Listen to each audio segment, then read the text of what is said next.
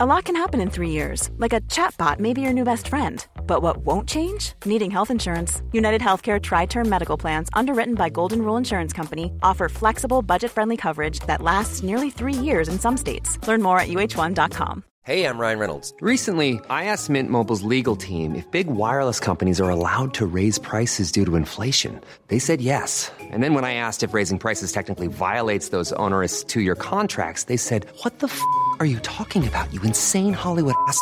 So to recap, we're cutting the price of Mint Unlimited from $30 a month to just $15 a month. Give it a try at mintmobile.com/switch. $45 up front for 3 months plus taxes and fees. Promo rate for new customers for limited time. Unlimited more than 40 gigabytes per month. Slows full terms at mintmobile.com.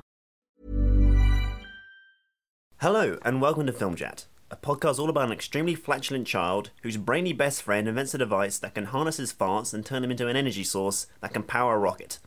Oh wait, that's actually the 2002 film Thunderpants. This is actually a podcast where we talk about and review films. I'm Danny Moran. Joining me is my dear friend Sam Foster. Sam, what's on today's show? Oh, hi Danny. It's a pleasure to be here. It's an absolute pleasure. This week on Film Chat, Danny tries to work out what's going on inside The Imitation Game, the biopic of Alan Turing that sees Benedict Cumberbatch take on the Nazis and institutionalised homophobia. Danny's review is encrypted, but I've built a machine to decode it. Plus, reviews of 2 of this year's festival hits, Leviathan and The Skeleton Twins, and I test Danny's knowledge of IMDb trivia. Sounds like a great show! I think so too. Play the jingle!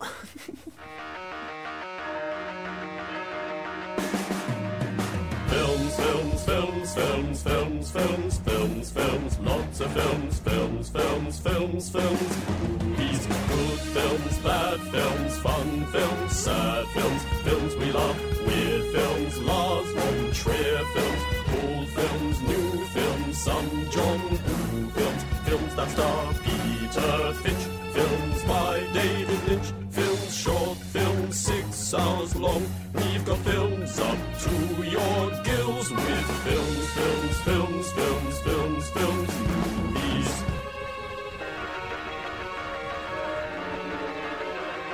Are you feeling comfortable? Film Chat has begun. Danny, have you been wading through our inevitably enormous amount of correspondence this week? Yeah. Do you have any particularly good things from it? No. Boring, were they, this week's letters? Very boring. I mean, there was a lot of them, but Yeah. they were all very dull. Yeah, I mean, I read hundreds and they were all unreadable. Yeah. Unreadable. Some of them just, I mean, like, unreadoutable. yeah, profane. All right, so that section Moving we'll swiftly on. skip. Sam, Yeah. the title of our podcast. Yeah. 3 weeks in, still a matter of some debate. Okay. People are clamouring for more alternatives. Yeah. Yeah. They're like, give us an alternative. Well, as luck would have it, I have a few. Okay. We've had a couple of listener suggestions. Sam Casey suggests flicks with puns. Flicks with puns. Flicks with puns. I get it, because flicks is like films, Yeah. and some of your other alternate names were puns, right? Yeah. But once we settled on that name, where's the puns coming into it? People are going to expect puns every week. Yeah. Yeah. Flawed, It's not going to work, Sam. Flawed premise. Anyway, I've got some much better suggestions. All right. So, strap in. Film men. like filming. Oh! Film men. Yeah. Film men. Okay, yeah. Film hunks. Are these all... Is this like the template for all of your suggestions? No, well, the first few are Yeah, okay. similar. Film grillers. Mm-hmm. Film grillers in the mist. Okay, yeah. A room with a review show being recorded in it. It's a bit wordy, that one. Yeah? Yeah. How about Sam, Danny time? Like, Stop, hammer time. yeah, but with on Sam, Danny time. Yeah. Yeah. How are you punctuating that, can I ask? Sam, full stop. Danny time, full stop. Okay.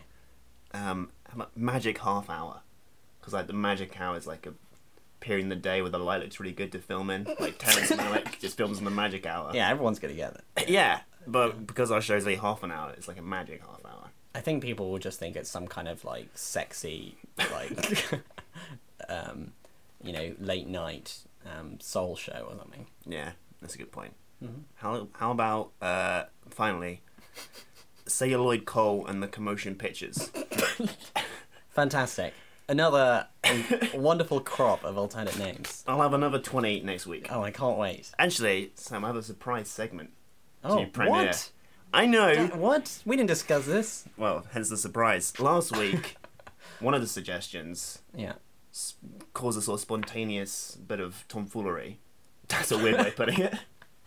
What Do you remember happened? the suggestion, Danny and Specs? Yeah, the multiplex, yeah. And you said it sounded like too much like I was in Specs in the multiplex. Yeah. Well, with that in mind, I'd like to premiere the first episode of Danny and Specs, the multiplex. Oh, I'm so excited. Oh, here we go. To playing. Yeah.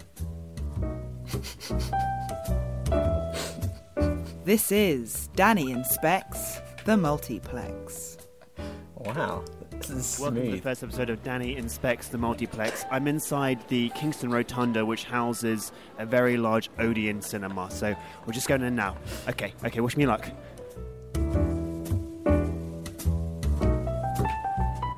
Okay, so I'm on the escalator up. It's quite a large building, lots of people. It's quite busy. It's Sunday night. Just getting up to the top floor now. Lots of flashing lights. What's going on? Oh, it's a tree. It's the Christmas decorations. A lot of people going to Prezzo this evening. Very popular. There's a bloke on a date in Frango's. Doesn't look like it's going very well. There are a lot of people about. I mean, I don't know what's going on. It's a Sunday night, for Christ's sake. Okay, there seems to be some sort of money-saving food scheme. That's a weird way of putting it. You can get some Smarties for 99p. What the hell's that? Beach Ding? An ice cream called Beach Ding? What the fuck's a Beach Ding? It's 175 is what it is. I want nothing to do with it. It's harmonized Ben & Jerry's, or you can go fuck yourself. We looked at the cost of the concessions here at the Odeon Rotunda, and they were astronomically high, so we've smuggled in some dry mango. Hopefully we won't get caught. We tried to go into the main screen area. We were denied because we were told the screen isn't ready.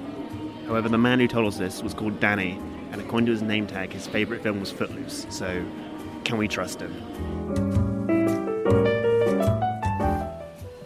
Yeah, just having a piss in the cubicle here.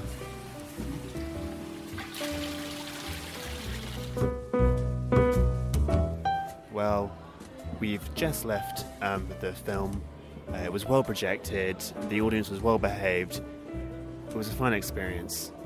Though, they left some of the lights on. Not all of them, not enough to ruin the film, but some. So, it's going to be a 6 out of 10 from Danny. Look at the score at the end. And that was Danny Expects the Multiplex. I'm a pro. I think that's a winner. That's definitely a fantastic segment. The only problem is... If that was a whole podcast, I'd download it. That's not the only cinema I actually go to, so that might be a one-off performance. What about next week? Isn't Danny going to expect a different multiplex? I'm quite lazy, you know. I don't want to travel too far away from my house. Yeah. Well, you can just inspect that one again. Yeah, I expect it again. See if it's going to be better. The title of it doesn't suggest that you're inspecting more than one, does it? It's true. Danny inspects that multiplex again. Danny re-inspects that multiplex. Emphasis on the that. That was a lot of fun, especially like the soundtrack. There's all our silent producer, who we never mention and will never mention. Someone did it. Someone did it. Yeah. It might be us. We just record these and drop it into a hole in the ground and then wait to get an email. Yeah, it just gets spat back out. Yeah. Superhero films announced, casting rumours leaking out. M. Night Shyamalan's film is hated, Paul Thomas Anderson's is fated, Meryl Streep's Oscar tips, Matt Damon's in a viral vid, Michael Bay's made a mint. That's the news that's fit to print. Exciting news. Well, I don't know how exciting this is. It's completely Why undercut yourself immediately? Well, the news is that Christoph Waltz is apparently very close to signing on to be the new villain in the new Bond film. Mm-hmm. The big question is, will he just be Hans Landa from Inglourious Basterds? Well, it's just like, it seems very lazy, that stuff. It's like the last movie is like, we'll just make like Batman and we'll get the guy who won an Oscar for being like crazy to be crazy again. Yeah. It's like, who won an Oscar for being crazy recently? That guy, the German guy. Yeah. We'll get him. That's true. And I'm just like, but apparently he might be playing Blofeld.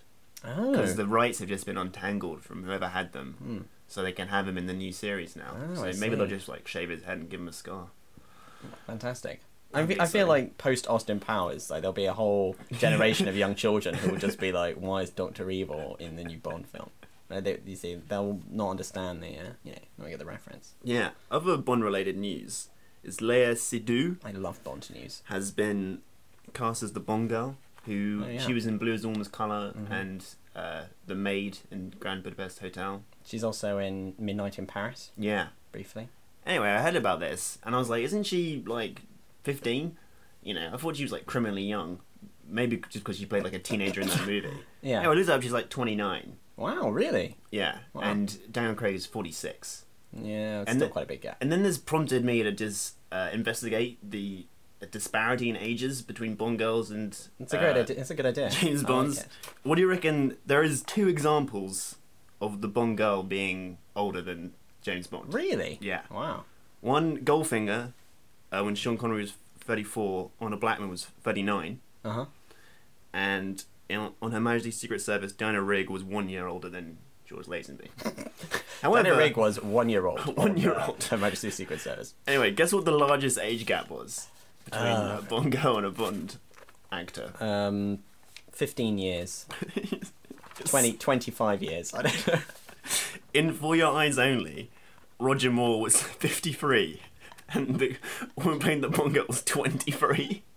It's a 30-year age gap. Wow. Yeah. Wow. More than twice as... Yeah, more than twice. Twice her age. But the average age of a Bond over all the movies is 42.8 years old, and the love interest is 28.6. You've done some real an average difference here. Of 40. Well, I just found a website that had this already. Okay. Well, how many years do you reckon it's okay? I don't know. I mean, there's a whole kettle of fish that discussion, isn't it? I think that old rule of thumb about if it's what is it? Something like half plus 7 or something like that. Is that's the youngest they can be before it's weird. Half your age plus 7 years. So, Craig is 1 year shy of not being weird. It's almost not weird. 46, 23 plus 7, 30. Yeah. She's 29. Yeah. You're a pervert, Craig. I don't want nothing to do with you. Well, yeah, I don't know. Interesting. That was how many more surprises have you got up your sleeve for me? That's it. That's it. 2 surprises. Yeah, God. You really pulled it out of the bag for this episode, Danny. I'm very impressed. Yeah. Well, I've been spending all week on those 2 segments. Maybe you could tell the amount of hours I put into them. Yeah, it's very impressive. So, other news. I read today that Paul Greengrass might direct a new version of 1984. That's pretty much all we know about it at the moment. But he will direct it. Seems like a reasonably good choice, I think. Do you think Matt Damon will be playing Winston Smith? No, maybe. The dream team band together. Maybe he'll be playing Bourne as Winston Smith. Maybe. You know what that novel lacks? Is some scenes where Winston Smith kicks ass. Yeah, definitely. Uses a book as a way to sort of garrote a villain or something. But yeah, I think that could be good. Seems like a reasonable choice. I Yeah. don't know if Greengrass has done anything with science fiction elements to it or whatever. Well, he was briefly attached to Watchmen. But then it collapsed.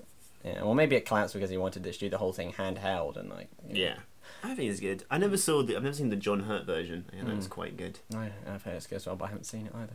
Apparently, it's crap. Actually, the magical producer person, we kind of refer to by her name. Yeah. I mean his name. I mean its name. Says it's bad. It's bad. I kind of want to see it. Let's see John Hurt. And now for Danny to review a film he recently saw. Was it staggeringly brilliant? Was it ass-clenchingly poor? How did Danny form a judgment? We're about to hear his thoughts. If he does a rubbish job, then Sam will tell him off. So, review time? Yeah. So, Danny, you've seen this week's big film. It's the big film of the week, The Imitation Game. I have. And what did you think of it?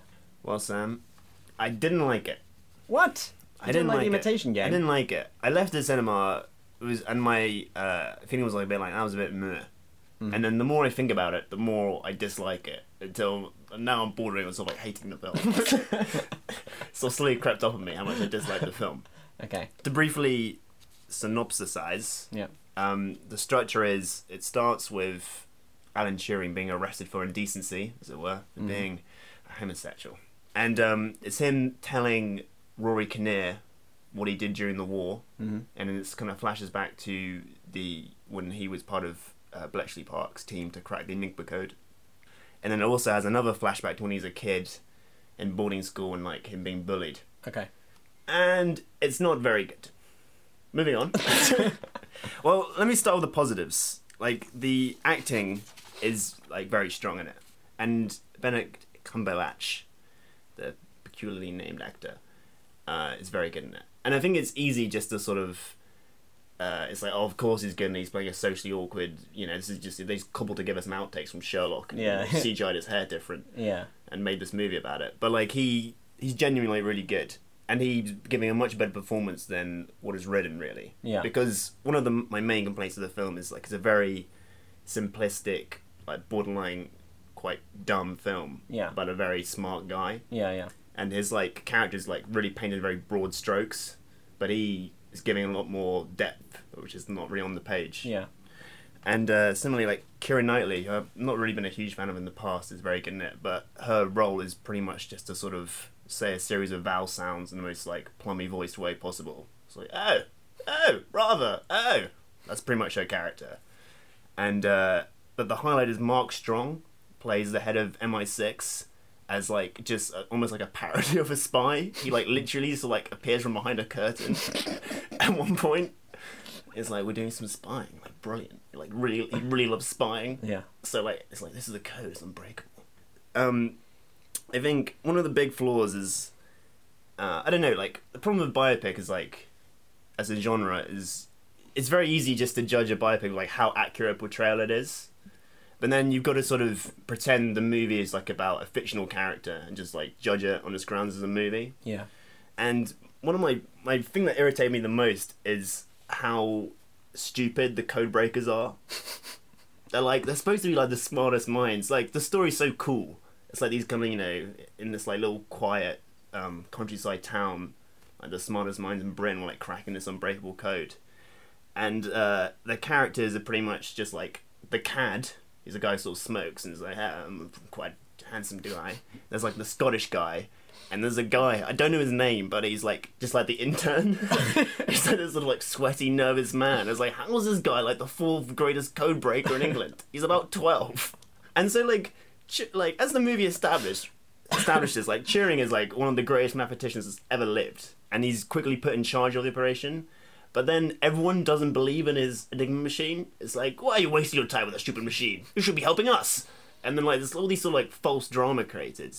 And it's like, he's obviously a genius. Like, you've hired him to crack this code. And it's not like his machine is so out there. It's like all based on maths and science. It's like these mathematicians should be able to look at his plans and say, this is a good idea. Yeah. And it's like so annoying. Because it's so obviously not true. Yeah. And obviously, if you know nothing about Alan Turing, the one thing you do know is that he cracked the Enigma machine. So it's just like completely dull to watch as an audience. It's like the movie should be focusing on how he did it, not the fact that he did do it. Right, exactly, yeah. And it doesn't. It's like quite a classic thing where they tackle the like exciting life of someone who worked in like a technical field, and they just make it all about the the human like drama or whatever, and it's like people are interested to know the actual mechanics of like the process of how it was done. Yeah, precisely. It boils down to like, I'm building a machine's not working yet, machine's quite slow, fixed it, now it works. That's like his groundbreaking science reduced to that sort of plot line. Yeah. Also, it like has the flashbacks to his youth where he's bullied is real sort of like COD philosophy 101, where it's like, because he was bullied as a child, he became socially awkward and got obsessed with building a computer, even though he didn't know what it was. It's like, it's not as like cut and dry as that. Yeah. As though like if they didn't have those bits, he'd be like, but I don't get it. Why is he interested in it? Yeah. It's like what happened in his child to make him care about that? Yeah. It's like the movie stops and it's like, here's the backstory of this character, and it was just very awkwardly done. But I think the thing that annoyed me the most of the several things is it really downplays the sort of tragedy of his life in a big way. I think it's okay to sort of say what happens, it's documented fact. Everyone knows, right? It's famous. So like, he was prosecuted for being gay, and he agreed to have oestrogen injections. Yeah, to be chemically castrated. Chemically castrated to cure him of his gayness. And instead of going to prison, and then after 2 years of that, he just committed suicide.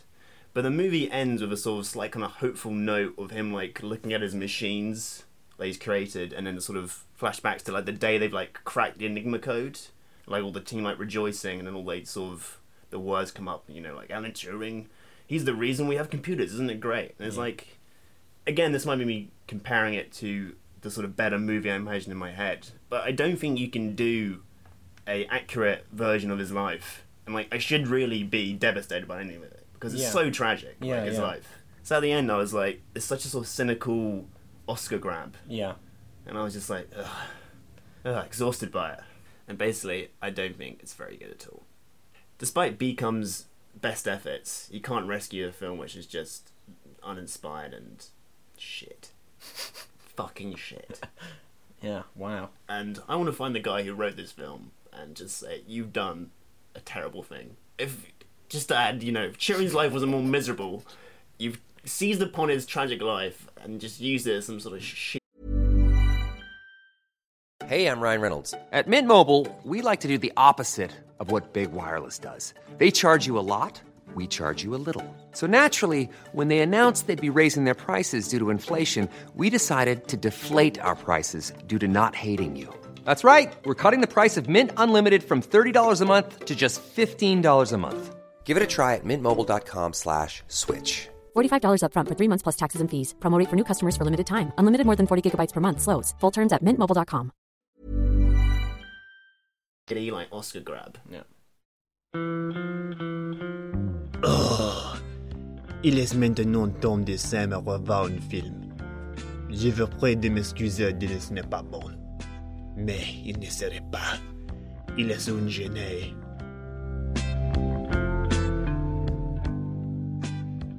Yeah, I went to see a movie last week. It's a film called The Skeleton Twins. It premiered at Sundance, I think, early this year, and it only got a tiny release over here. I'm not sure why, but it's probably been and gone, but maybe one day our listeners can check it out on Netflix or something like that. It's a sort of indie comedy drama starring Bill Hader and Kristen Wiig. Kristen Wiig's probably best known as the main character in Bridesmaids, but they're both pretty familiar presences on screen and from Saturday Night Live. So, in the story, Hader and Wiig are estranged siblings, Milo and Maggie, who reconnect after they both make failed suicide attempts. And then Milo goes to live with Maggie and her husband, who's played by Luke Wilson, as this kind of like ultra earnest, like dude bro. And then they kind of restore their relationship and reforge their old bonds, but then old wounds are reopened and the past is dug up and all that kind of thing. Yeah. So it's a very enjoyable movie. I really, really enjoyed it. I was kind of primed to enjoy it going in because I really like Bill Hader and Kristen Wiig, especially when they're together. Yeah. And if you're not familiar with them, I really recommend going on YouTube and just looking up some Saturday Night Live sketches starring the two of them, because even if the material isn't that good, they're just like so funny together and like always trying to sort of make each other laugh and stuff like that it just works. Yeah. And they have inevitably they have really, really great on-screen chemistry, and that really drives the movie forwards. It's like every time that they're together and hanging out, you just like believe it. Yeah. You can really believe them as twins. And it's like it's not a straight out comedy, obviously, because there's quite a strong theme of suicide running through it, so that's not hilarious to most people. But the bits when the movie works most successfully is when the two of them are happy and they're just kind of hanging out and like making each other giggle and stuff like that. And I was like, fantastic. I was just having a great time. In fact, like, they're almost too funny together. Like, yeah, I was going to ask, like, yeah. Do they have the chops, the dramatic chops, to sort of carry the... Yeah, no, their straight acting is actually really good, I think. They both do very well. I think if I'd gone into it having had no idea who they were, I wouldn't be like, it's not... You're not crying, I don't believe it, it's nonsense. Why is this obvious clown doing this drama? Yeah, but when they're like... when they are making each other laugh, it's almost like... You're just like, these people should be professional comedians. They're hilarious. You know what I mean? Like, they're just they're almost like too funny for like normal people. That makes sense. Yeah. Yeah. So I think that if you can buy into them, you'll definitely enjoy the movie. But it is a little bit by the numbers. You can kind of see what's going to happen. Yeah, you know, the they trailer's each have problems. You know, they've obviously got issues, which is set up immediately because they're trying to kill themselves. And you kind of know, you know, that things will be explored, things will resurface, you know, blah blah blah. So it's not like nothing that happens in it is truly surprising, and also it doesn't completely follow through, or like doesn't kind of embrace the dramatic stakes that it sets up. I think. Yeah. There's kind of two main driving, like subplots driving each of their characters, but it doesn't have a satisfying climax to that storyline. It kind of fizzles out a little bit. And in the other one, again, it's like it reaches like a huge moment and then it's resolved a bit too quickly. So it doesn't have that kind of dramatic gut punch that you'd expect from a movie which is so much about suicide. Yeah. And my final and probably most important note about the movie is I loved Bill Hader's wardrobe in this film. It's got a kind of autumnal feel to it. And he wears a series of fantastic sweaters and like scarves and jackets, and I just wanted to dress. I was like, how can someone who looks so great in these jumpers and sweaters kill themselves? And if you kill themselves, leave your wardrobe to me, Hader. Yeah. Anyway, so I recommend it. I definitely recommend checking it out. I think like compared to another movie like Take This Waltz, which is also a kind of drama but with like, you know, wry humor to it with Seth Rogen and Michelle Williams, which is like quite shit. But if you're in the mood for that kind of autumnal comic drama type thing, then I highly recommend it. Something that's not too taxing. Yeah. Well, I'll check it out, Sam. No, I think you should. Because your opinion is gospel to me. Ooh, time for a break from all the film chat. Have a cup of tea, maybe make a quick snack, and telephone a friend so you know where she's at. Right, that's enough now, back to film chat. Speaking of skeletons, yes, one film whose poster featured a huge skeleton is Leviathan. Yep, seamless segue. Brilliant segue. Alright, so you may have seen this, the lot of tube posters declaring it to be like the greatest film ever made by anyone ever. Yeah. It's almost like dauntingly well received. It's one of these films with like a lot of laurel leaves on the poster. Yeah. So some of the plot, it's this Russian drama, and Nikolai lives with his girlfriend Leah, Basically, everybody's name and everyone involved in this film has like far too many vowels in their name for me to pronounce accurately. I was gonna wait for you to pronounce the names of the lead actor and the director. Oh god, it's gonna be a real. So this is written and directed by Andrei Zvigintsev. And sorry, let me just do the synopsis. Okay, sorry. Nikolai lives with his girlfriend Leah and his son from his first marriage, Roma, on a house near the coast. I'm not entirely sure where the movie's set, somewhere in Russia. And like the local corrupt mayor is illegally seizing his land for his own rotten gain, and Nikolai is like fighting this through the courts, but it's just been sort of wrapped up in red tape, like wherever he goes. Is it modern? Yeah, it's modern. Sorry, and the film starts from like his friend from his army days, Dmitry, who's subsequently become a lawyer, comes down from Moscow to help him, and the film sort of kickstarts from there. And basically, it's a modern retelling of the Book of Job. Oh yeah, I read that on Wikipedia. Where like Nikolai faces all these hardships, and the kind of point of the movie is everyone's lives are like subsequent, like you're just at the whims of the gods. Yeah. But in the modern world, the gods are just like any authority figure who's got any power over you. And I really, really enjoyed this film. I went in slightly concerned it was going to be a movie that was more good for me than actually good. Yeah. Because it's just so sort of revered, and it's like it's Russian, it's 2.5 hours long, it's like shots of waves, and the trailer is sort of like hilarious. There's people sort of like wandering to rooms and just sort of like shouting at each other and like looking at each other, and you know. But it's really great, and I think the trailer and the poster sort of do a slightly poor job of selling it, because it's a lot more commercial than you'd think. Like first of all, it's like very funny. Oh really? Surprisingly so, because like the corrupt mayor in particular, he's ridiculous, never not believably so, but he's like so hilariously corrupt. He's just like constantly pissed and just like fucking everyone's lives. And the movie like has a lot of fun with the absurdity of people in power and how like insane their corruption is. I mean, like a lot of things, like the acting is amazing. everything like is immaculately made. And another really good thing about the drama is he's very tough on his characters. Nikolai's quite a sort of drunk brute, Right, and yeah. their family's like a very dysfunctional family, and that stuff. I mean, he's not just a kind of like salt of the earth, like martyr. Yeah. Yeah, and like that sort of family drama is really well done and just like rich enough to be its own film in a way, but it's like put inside this larger context of like basically it's like obviously allegorical for Russia. The Russian situation, but it's never like it's obviously got a political statement, but it's never sacrifices the movie to like none of the characters ever feel like ciphers or anything. They're all got like a sort of life unto themselves. And what's quite funny about the film is that it's partly funded by the Russian Ministry for Culture. Really? Wow. But it's like very very anti-Putin. Yeah. There's like a scene where they're about to shoot like a photo of Putin. They have like a target practice because they're like a lot of the movies like them just getting pissed on vodka. Yeah. And they go out to like practice shooting with rifles, and they have like all the former prime ministers of Russia. But yeah, I'm sorry, I'm struggling to think of things because it's just great. Yeah, it sounds good. I'm sold. Yeah, I kind of went in like saw it like the Curzon Soho on a Friday night at like 8:30, and I was like, what have I let myself in for here? But then like this kind of Philip Glass score came up, and there's like these shots of waves, like half an hour, and I was like, this is brilliant. This is fucking great. Sounds good. And it's Sounds like one I want to check one out. of the best films I've seen this year, easily. Danny, would you like to play a fun trivia game? Would I? I would, Sam. Okay, my game is called Maybe True or More Than Likely False. Wow.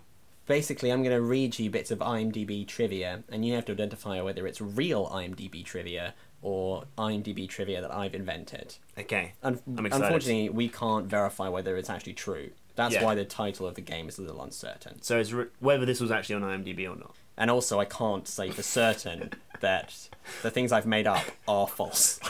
They might be They true. might be true. Some of them.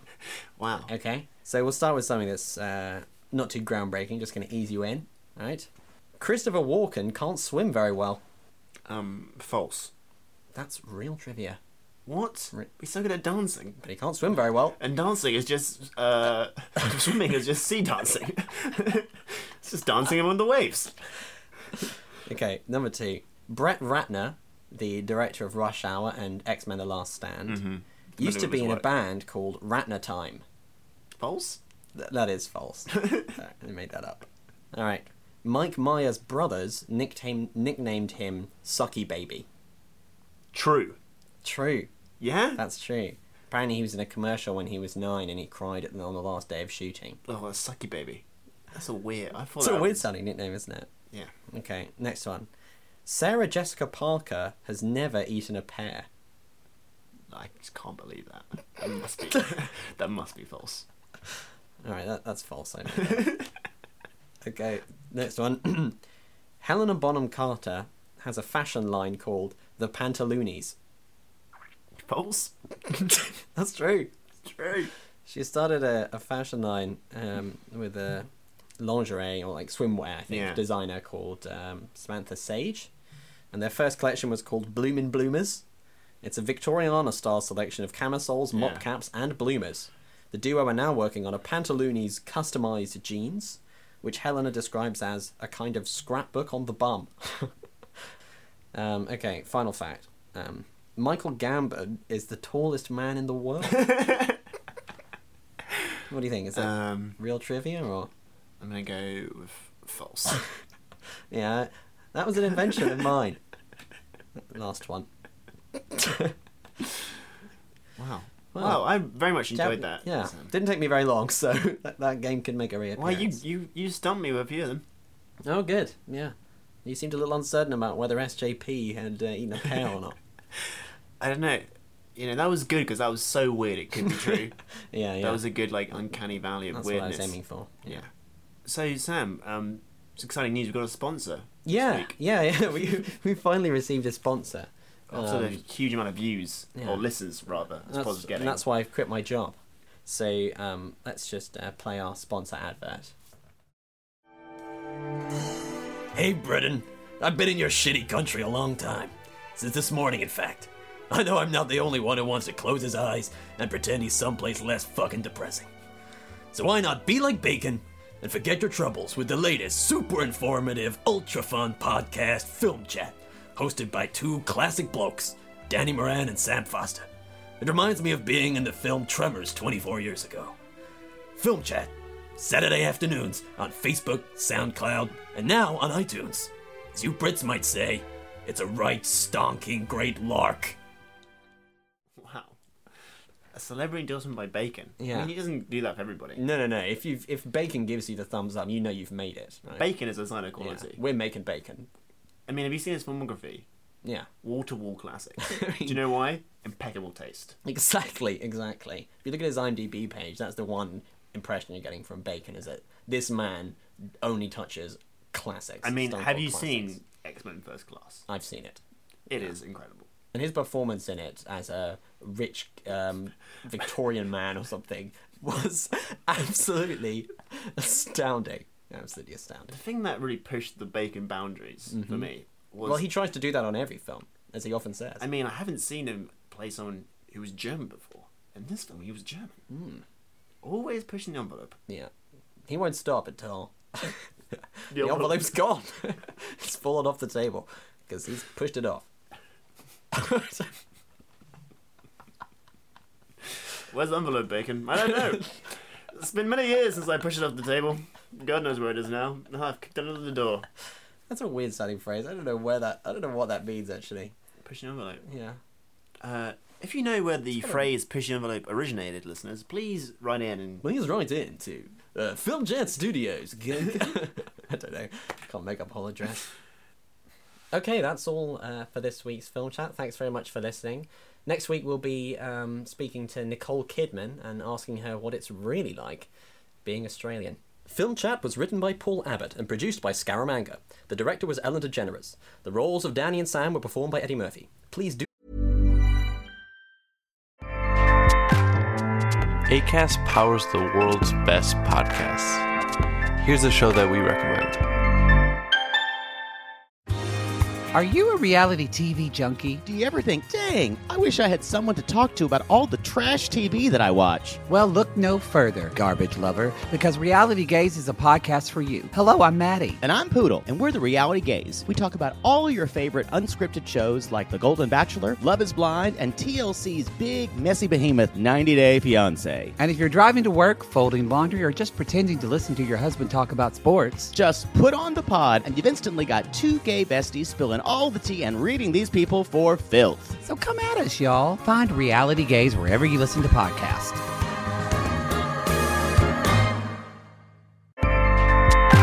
Acast helps creators launch, grow, and monetize their podcasts everywhere. Acast.com. Do not leave this podcast in direct sunlight as it may cause wrinkles.